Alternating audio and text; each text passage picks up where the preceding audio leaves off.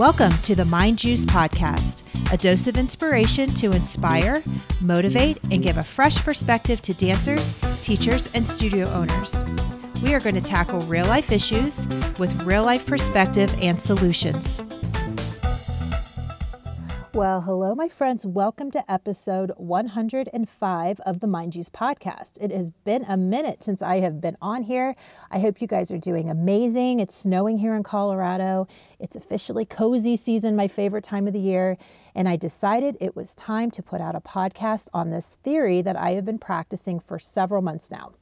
It's called the Let Them Theory, and it's a way to help you from allowing the behaviors and actions of others to ruin your day or ruin your mood.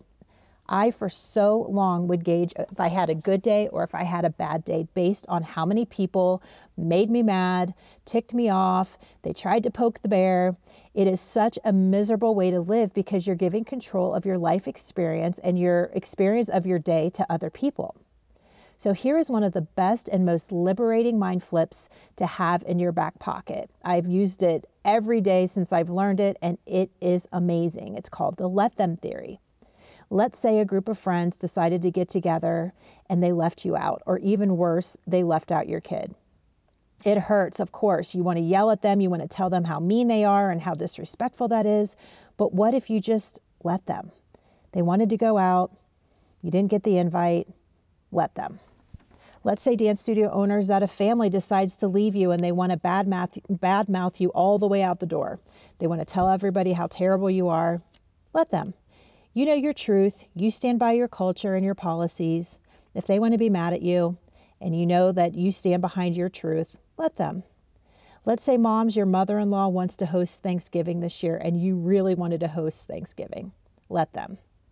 It's like rowing a boat upstream when you try to control people and outcomes. Drop the oars. If you drop the oars, the boat naturally will turn around and go downstream peacefully. The Let Them Theory is a lever that you can pull to create more peace and love and harmony in your life so you can float with the current and not battle it. Here's the thing. When you let them, people will naturally show their true colors.